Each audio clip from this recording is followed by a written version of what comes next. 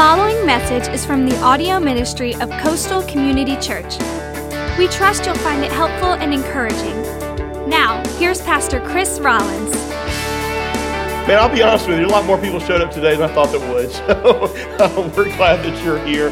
We actually played around with the idea of really trying to figure out what we were going to do for today's service. But I'm glad we decided just to push forward. Glad that you guys are here today. And again, I'd like to welcome everybody online who's watching us from the warmth of your home. It's warm here too. Everybody may give a loud scream to everybody watching online. Give them a big shout out. Go ahead and do that right now. Woo! Just let you know that you're here. Okay.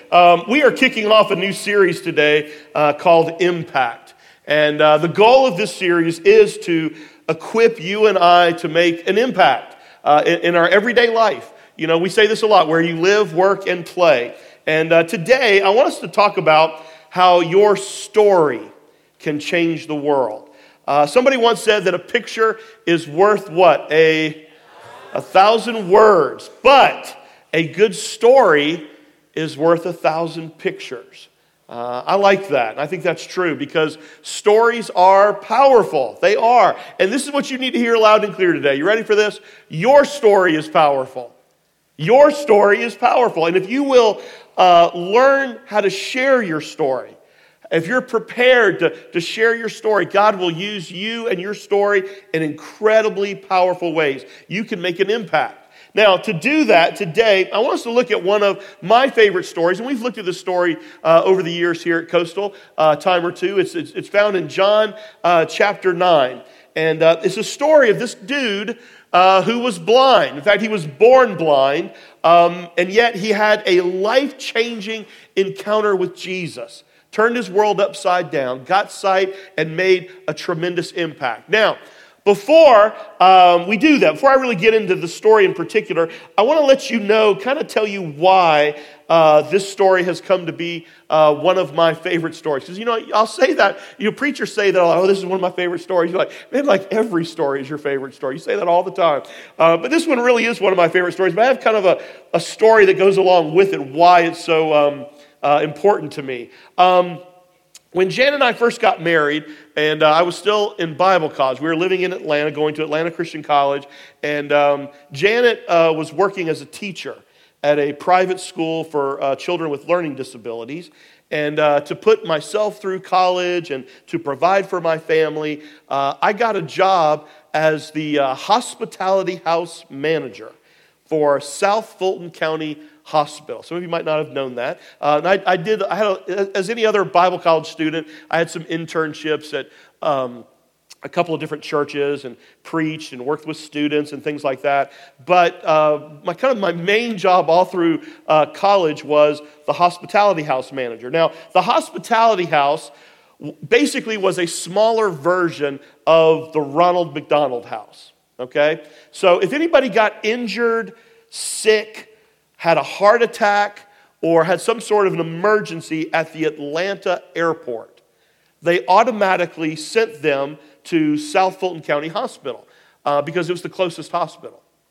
And so the hospitality house was just a couple of streets away from that particular hospital. And basically, the idea was that we provided housing for the family members of the patients who were admitted. And you would be surprised, maybe you wouldn't be surprised, by the numbers of people who get sick, injured, have some sort of emergency while they're traveling, especially at the Atlanta airport. So the way it would work is that I would typically get a phone call any time of the day from the hospital, typically be from like the ER nurse, because that's kind of where they would come into. So whoever was the ER charge, they would give me a call and tell me about the situation, and asked me if we had any beds available, any rooms available. And if we had space, I would go over to the hospital and pick them up, pick up the family members, introduce myself, try to make them feel comfortable, and bring them back to our home. And we could house about, 12 to 15 people. And there'd be stretches where, we would be full all the time, and then there'd be stretches where we wouldn't have anybody. But honestly, it was a great, great experience. It was a great experience and a great job. We lived in the house. We kind of lived on the back of the house. There was like a porch that had been closed in, but we had access to the entire house, the kitchen, and we lived there for free. So that was awesome, as a Bible college student, a young couple. But basically, we provided care, kept the house clean. And again, the exchange was, or the benefit for us is, again, free room and board, didn't have to pay utilities, anything like that. It was a great gig, for a young couple starting out, for me going to Bible college. And we got to meet people from all over the country, all over the world.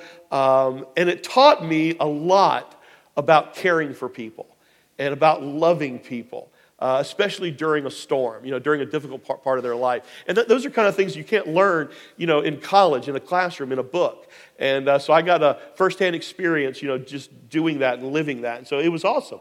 Well, while I was in college, in fact, it was during my senior year, I was taking an elective class on the Gospel of John. And it's from one of my favorite professors. I was really excited about this class. And the way this class worked was that it was kind of a smaller class. But each student in the class was assigned a portion of Scripture all throughout the gospel. And you would have to write a paper on that particular section of Scripture, and then you would bring your paper to the class and present it to the class. Everybody would get a copy of it, and we would present it to the class. Well, one of the portions that I was assigned was this story right here in John chapter 9. And so I remember, just studying and reading everything I could about this passage, the historical context and, just everything I could about what was going on here in John chapter 9 for this paper.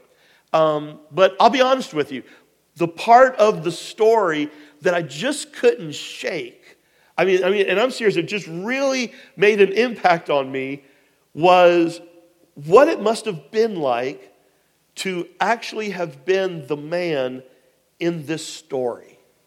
And I just kept thinking about that a lot, while I was studying and writing this paper, and what would it have been like to be blind? And I started personalizing it, what would it be like if I lost my sight? Or, like the guy in this story, what would it be like to never have experienced sight?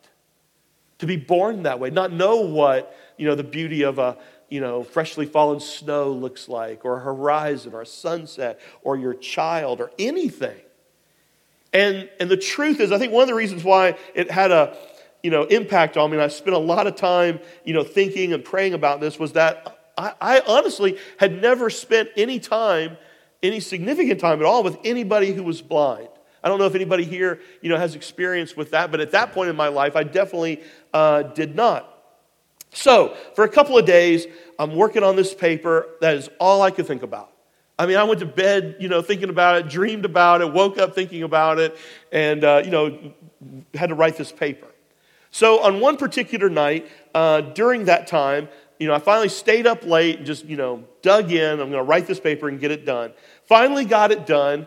And had gone to bed about 2 in the morning. Janet's already asleep, and I got my paper done, and I had a little difficulty, getting to bed because I don't know if you're like me, but you had a project to complete, and I'm just amped up. I mean, I am. I'm just like amped up, and I'm thinking about this guy and thinking about my paper, and I got to present it to the class and all that.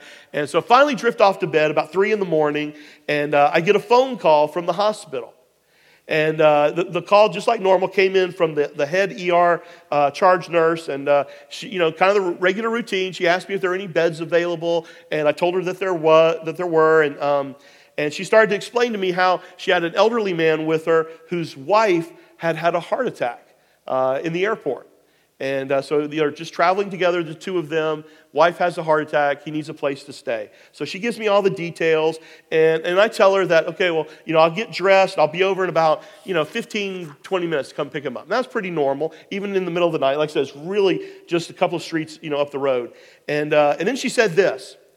She goes, well, Chris, you didn't call me Pastor Chris yet. Nobody called me that yet. But anyway, she goes, well, Chris, we do have one problem. And I said, what's that? And she said, he's blind. And I went, what? Are you serious? And I was like, man, he's blind. And I was yelling, woke Janet up, and I'm like, are you serious? Is this a prank? This is a prank, isn't it? And I just got I was all excited. I jumped out of bed. I got dressed, I'm like, Janet's like, what's wrong? What are you doing? I'm going to pick up a blind man, And she's like, okay, bring it down, a notch or two. And I was all excited. I got dressed. I get over to the ER about as fast as I could. And the guy was really easy to spot, okay? He was like, he's blind, but, he was an old dude. He's sitting in there. He's wearing the dark glasses. He's got the cane. Everything. And so, I run up to him. And I introduced myself, and I could barely contain my excitement, but I introduced myself, I escort him to my car, escort him, drive over to our little house and get him inside, get him acclimated, had to, kind of walk him around and show him where all some of the main things were. And I was so amped up. Finally, I just had to tell him what was going on. So he's probably thinking, this guy's a little pumped up for 3 a.m, And so finally I said, listen, I told him about me being in Bible college, and I told him about me studying to be a pastor. And by this point, we'd already planned to, launch, to start Coastal Community Church. So I was telling him about that.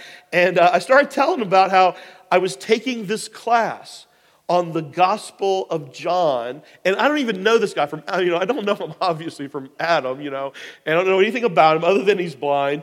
And I said, well, I've got to write this paper on from John chapter 9. And I don't know if you have any, I don't even know if you've ever read the Bible, but it's the story of where Jesus heals this man who's been blind. He's blind his entire life. And I said, man, I've been, thinking about it and praying about it. And I get the phone call and I come and pick you up. And he gets this big smile on his face. He's kind of an older guy. And he goes, he said, you know what, Chris? And I already told my name and everything. You know what, Chris? I knew that God had a reason for me being here today. And he starts telling me how he was a Christian. He's very familiar with John chapter 9. In fact, he listens to the Bible regularly. He actually has a Braille Bible, is very familiar with Braille. And he told me that while he was sitting there in the emergency room, waiting on me to come pick him up, he was praying. He said, obviously, I was praying for my wife and praying about this situation. He goes, but before you walked in the door, this is what I prayed. I said, God, how are you going to use this experience today? And he said this, how are you going to use this story today for your glory? And then I come in, so anyway, it was so unbelievable. The next day, I show up at my Bible college, to present my paper. I'm like, blind man came to my house. There's like a chorus or something. I was like singing about this. I made an A on my paper. I was all excited. And, I just share that story just to let you know that everybody has a story. And what we're going to discover today is how God is going to use your story for His glory. Okay? Follow along as I read John chapter 9, verse 1. As Jesus was walking along, he saw a man who had been blind from birth. Teacher, his disciples asked him, why was this man born blind? Listen to this. This is their question. Was it a result of his own sin or the sin of his parents? Now stop right there for a second. That was actually a commonly held belief in that day. That if something was wrong with your child, if there was an illness or a blindness or something like that, it was because of either, believe it or not, they believed that child could sin in the womb or that the parents sinned. Okay? So Jesus sets the record straight. Look what he says in verse 3. It was not because of his sin or parents' sin, Jesus answered him. He was born blind so that the power of God could be seen in him. But while I am still here in the world, I am the light of the world. And now listen to what he did. Then he spit on the ground and he made mud with the saliva and he smoothed the mud over the blind man's eyes. He told him, go wash yourself in the pool of Siloam. So the man went and washed and came back seeing. He was healed. His neighbors and others who knew him as a blind beggar asked each other, is this the same man? That beggar? Some said he was, and others said, no, he just looks like him. And the beggar kept saying, I am the same man. Now, you got to kind of get into what was going on in these guys' minds. they've known this guy, seen this guy for years, and he's only been known as the blind guy, right? He is the blind beggar. And now all of a sudden he's walking around with sight, and they're like, man, is that him? That cannot be him. They asked, who healed you? What happened? He told them, the man they called Jesus made mud and spread it over my eyes and told me, go to the pool of Siloam and wash off the mud. I went and washed, and now, what does he say? Now I can see. Now what happens next, though, is that the religious leaders, the Pharisees, don't exactly take this very well. Jesus at this point is kind of gaining a following, some notoriety, some popularity. They don't like that. They're feeling anxious about that, worried about that. And so they begin to argue with this guy in order to trap Jesus, because Jesus performed this miracle. He healed him on the Sabbath, okay? So he worked, and that was a no-no. And verse 24 says this, so for the second time, they called in the man who had been born blind and told him, give glory to God and tell the truth, because we know Jesus is a sinner. Again, they're trying to trap him. Verse 25, the man says, I don't know whether he is a sinner or not, the man replied, but I know this. Now underline this next phrase, highlight it, star it, what does he say? I was blind, and now what? I can see. Now, the questioning actually goes on for a little while by the Pharisees. They just ask him a bunch of questions, and they end up throwing him out of the synagogue. Beginning in verse 35. When Jesus heard what had happened, he found the man and said, do you believe in the Son of Man? The man answered, who is he, sir? Because I would like to. You have seen him, Jesus said, and he is speaking to you. Yes, Lord, the man said, I believe. And he worshiped Jesus. Man, what an amazing story.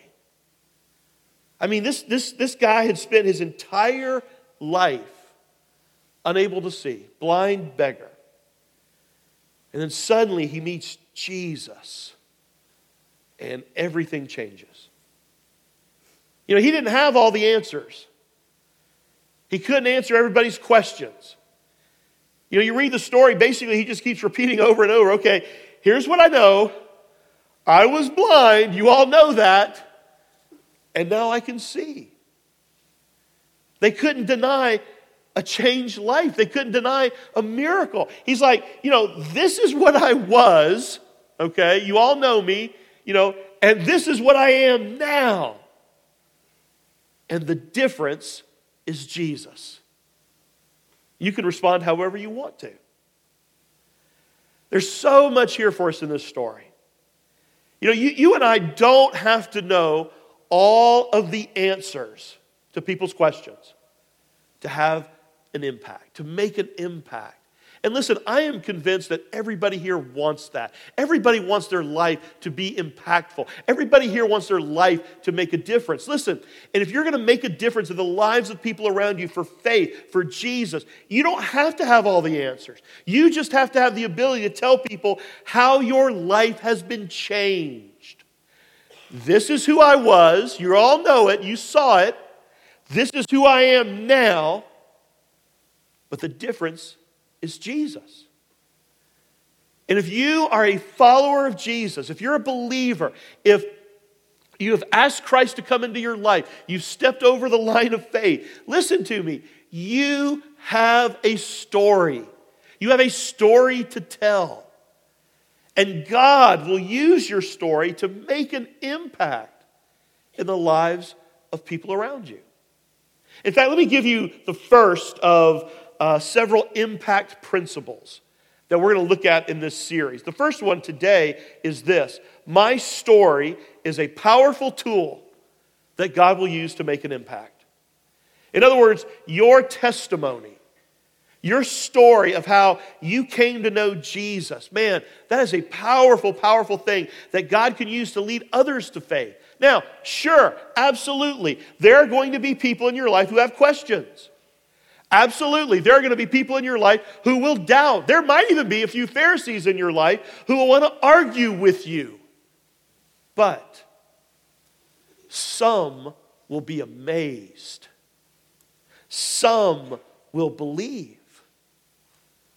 So here's what I want to ask you today. Are you ready? Are you prepared? And are you willing to share your story with the people that God has put in your life? You see, your story can change the world. Your story can make an impact. One life at a time. And if you have had an encounter with Jesus, if Jesus lives in you, you got a story to share. So how do you do it?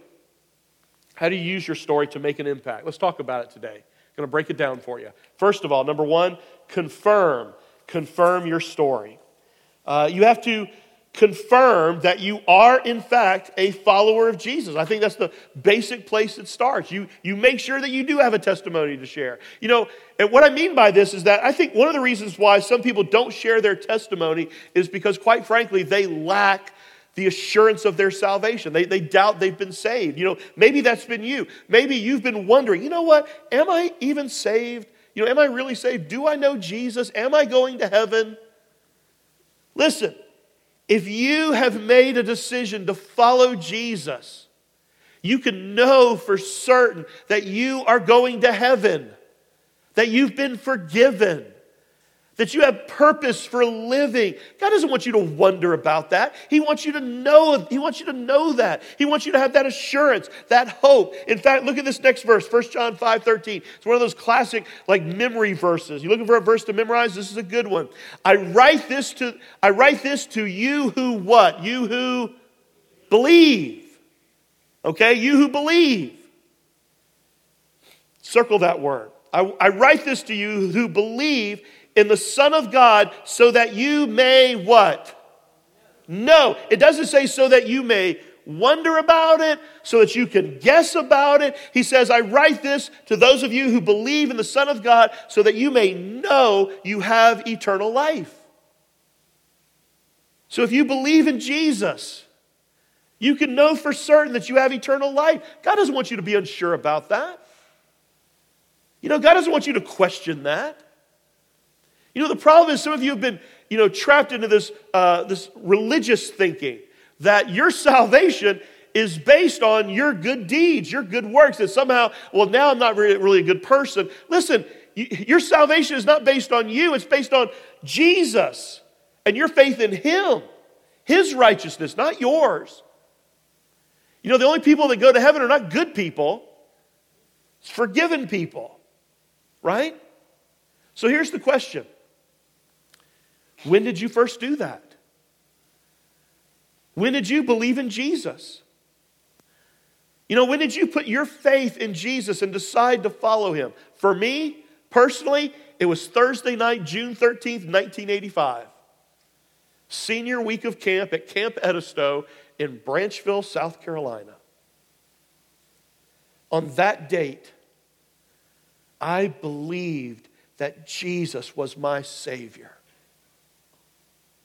I asked Him to come into my life and save me from my sin. And I became a follower of Jesus. I became a Christian. Changed my life. Turned my life upside down. From that moment, I knew that God was calling me into full-time ministry to be a pastor. Changed my life. When was your date? I want you to think about that for a moment. I think, if you're going to share your story with somebody, I think you ought to know. In fact, there on your outline, I've got a little blank for you. It says, my salvation date. Go ahead and write that down. I think it's one of those things that's important to remember. Now, in fact, let me prove my point here. I bet everybody in the room, raise your hand if you know your birthday. Okay, come on, you're stupid if you don't know your birthday. Okay, no, it's a trick question. Everybody knows your birthday, right? That's kind of a big deal. Well, what about your new birthday? What about the day you got saved? What about the day that you could say, this is the day that I put my faith in Jesus and I have the assurance of a home in heaven? Listen, Now, let me say this. Maybe you don't remember the exact date. Maybe you remember the year, the month, the season. And you know what? If you don't have a date, let me say this. Maybe today is your day. Maybe you jot down today's date, January 7th, 2018. Because today's the day that you decide to cross the line of faith and give your life to Jesus.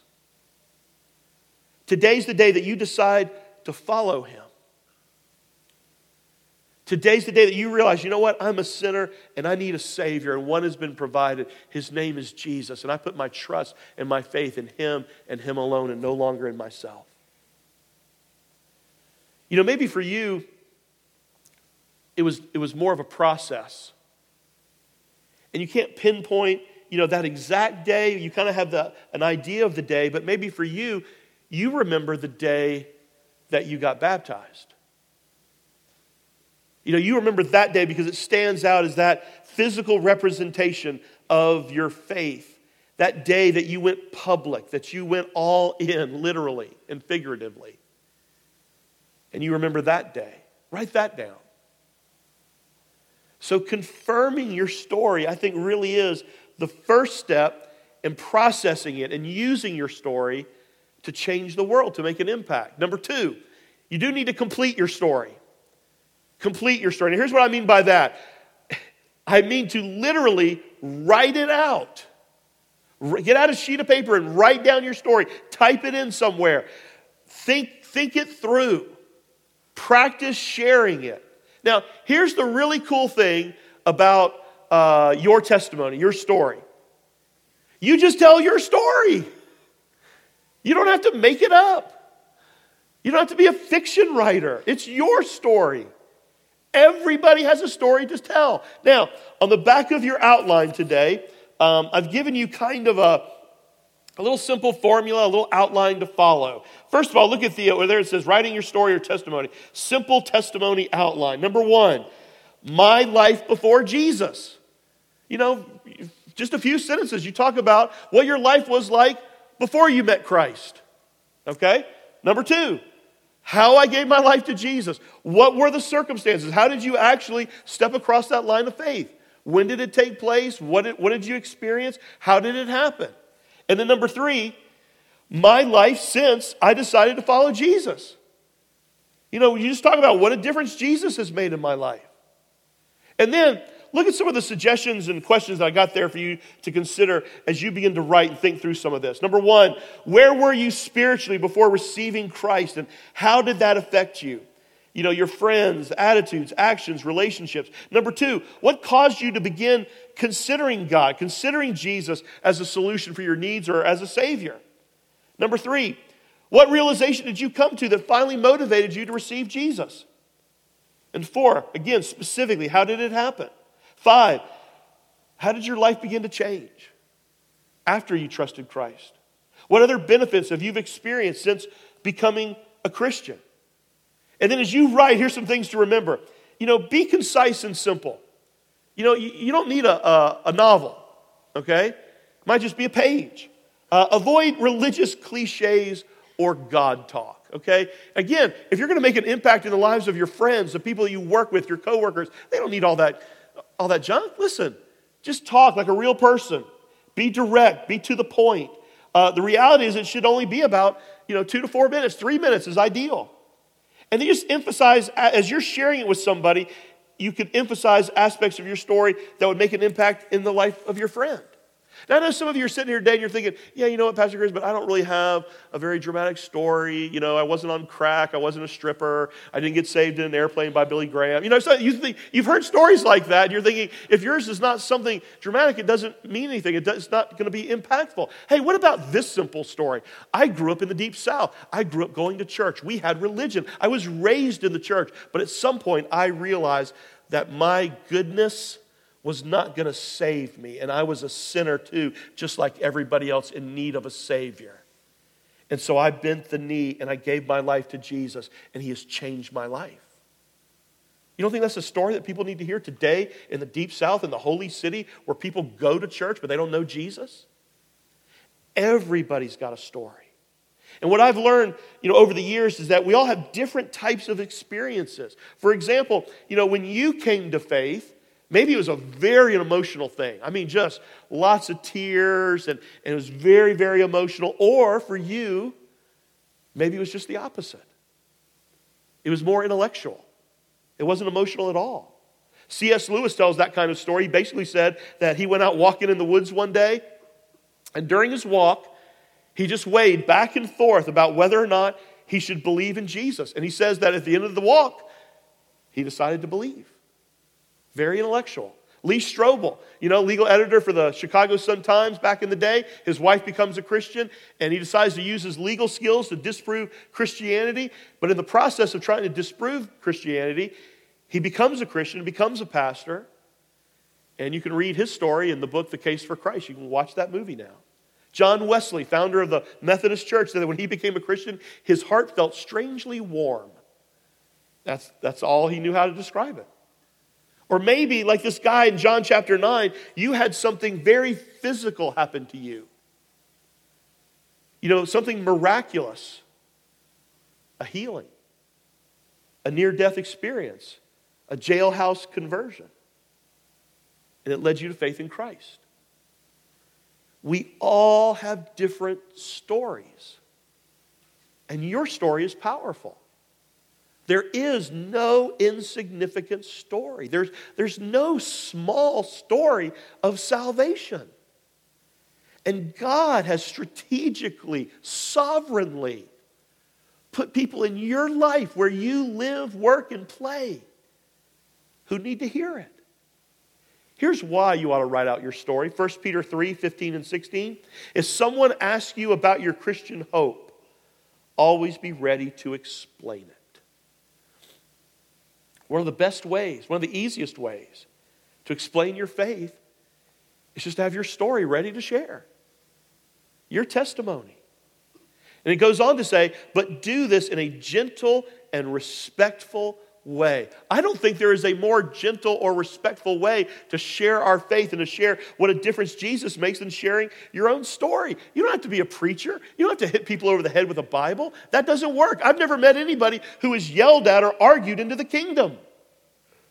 But I've met an awful lot of people who had a friend just share with them what a difference Jesus has made in their life, in their home, in their family, in their business, in their finances. Listen, why? Why is your story so powerful? Well, think about it. Because your friends, the people in your life, believe it or not, they're interested in it. They want to know who you are.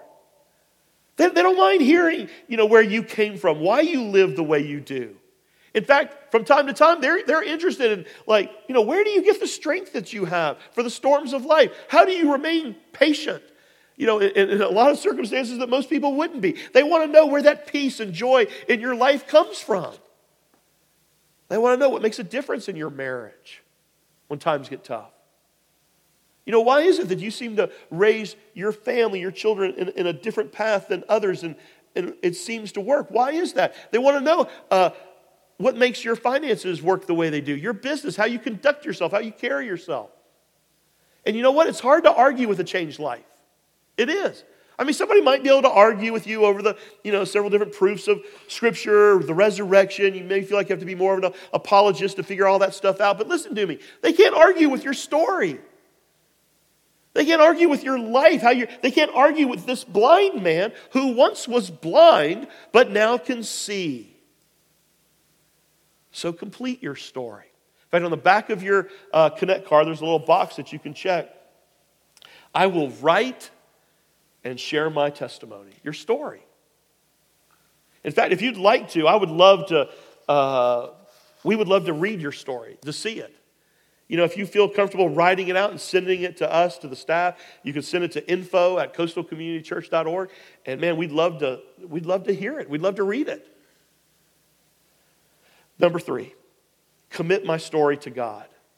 commit my story to God. Listen, after all, it's God's story in the first place. If it wasn't for God, you wouldn't have a story to share.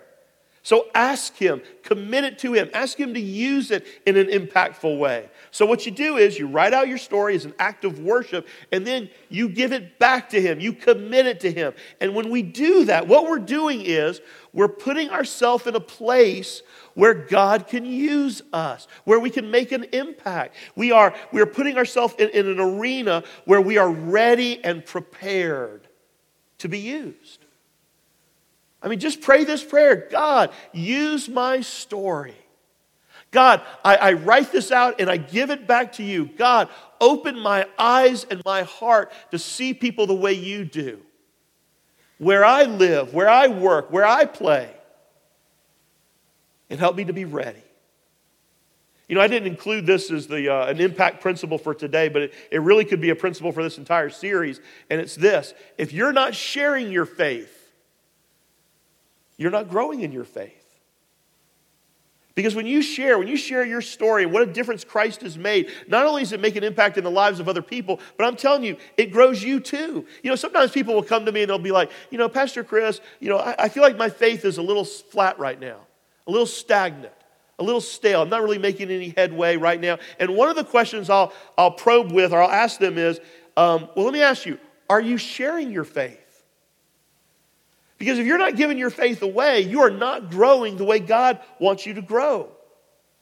Giving your story back to God is one of those ways that brings passion into your life. Man, you want to ignite the passion for living, the reason you have to go to work every day, to interact with other people. It's this. Look at the passion of the Apostle Paul when he said this in Acts 20:24. My life is worth nothing unless I use it for doing the work assigned to me by the Lord Jesus Christ. Now, what's that work? He says the work of telling others the good news about God's wonderful kindness and love. Man, when you commit your story to God, God will use it in unbelievable ways. Share your story. Stay faithful and leave the results to God. You want a reason for living? You want to feel like you're making an impact? Then get prepared to share your story. And if you're prepared and you're willing, God will use you. So, who could you share your story with this week?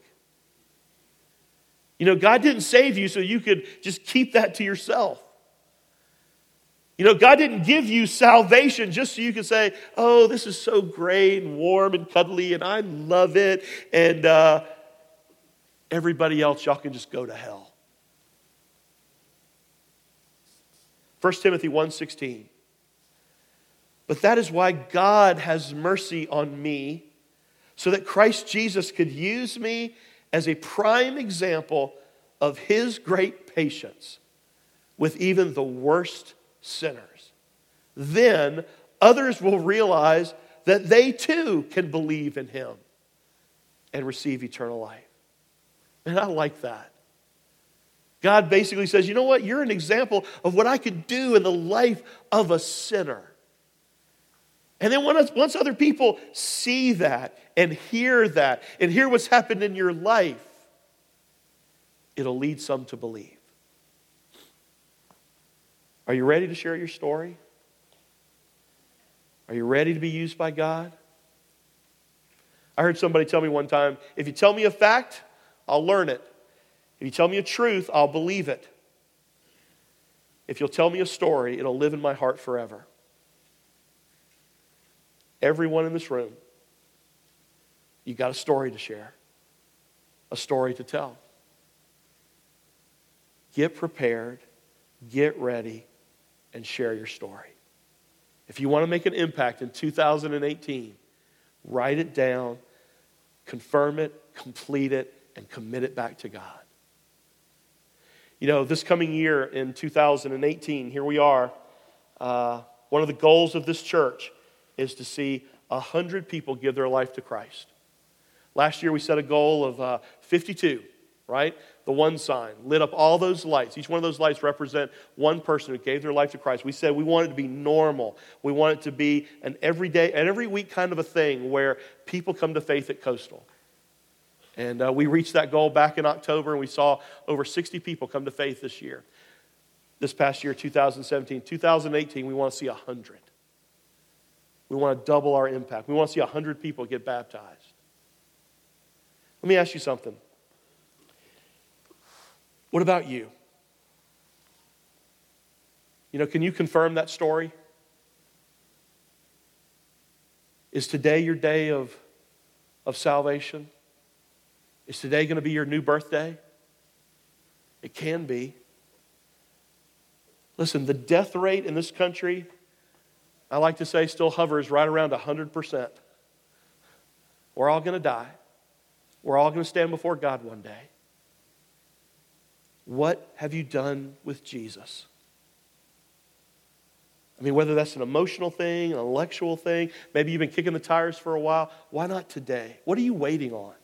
If you'd like to talk with somebody about that, man, there's nothing in this world that we would rather do than to sit down with you and talk about what it means to be a follower of Jesus and to step you through that. You can do it today. And for those of you who've already made the greatest decision of your life, are you sharing it? Have you thought it through? Are you prepared? Are you praying, God, open my eyes and my heart to see people the way you do? To see circumstances and experiences. And God, I'll be ready. Bow your heads and pray with me. Dear Heavenly Father, God, I thank you today for your word. I thank you for this story in John chapter 9. And Lord, I thank you for the ways that you've weaved people in and out of my life who've made an impact. I thank you for that man who came and stayed at our house so many years ago and made this story come to life in my mind and in my life.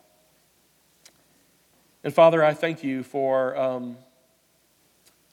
Jesus and how he has impacted and changed my life. And God, I just pray for myself and for this church that, we would really think through that. What truly was my life like before I came to faith? How did it happen? When did it happen? What were the circumstances? And then, how has my life changed? And I pray, God, that we would be ready. We would be your missionaries, in everyday life, that the people we interact with, that we'd be prepared. Maybe it's a piece of our story this time or another piece that time. And as we work with people and do life with people, we'll have opportunities to share different pieces of it. But I pray we'd be ready. And Father, I pray for that person that's here right now who's ready today to make today their birthday, today their day of faith. Listen, it is as simple and yet as beautiful as a prayer. Man, just pour out your heart to God right here and right now. Maybe pray something like this. Dear Heavenly Father, today I want to come home. God, I do believe. I believe that Jesus is who he said he was. I believe that he's your son. I believe that you sent him to a cross to pay for my sin. And God, I admit that. I have blown it. I'm a sinner and I need a Savior. And I believe today that one has been provided. His name is Jesus. And so here today, January 7th, 2018, I put my faith and my trust in him and him alone for what he did for me on that cross. And not just through his death, through his burial and through his resurrection. And I believe it. I believe he's alive. That he conquered sin and death in the grave. And that one day, because of my faith in him, I will too. And now, God, for the rest of my days, as much as I understand, I commit to follow him.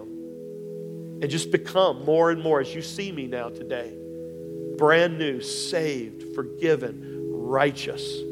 Not because of me, but because of him. We love you, Father. We pray these things today in the name of Jesus. Amen. Amen. You've been listening to a message from Pastor Chris Rollins of Coastal Community Church. For more information about Coastal, or to explore what your next step of faith might look like, check us out online at coastalcommunitychurch.org. From Pastor Chris and the family at Coastal Community Church, thanks for listening.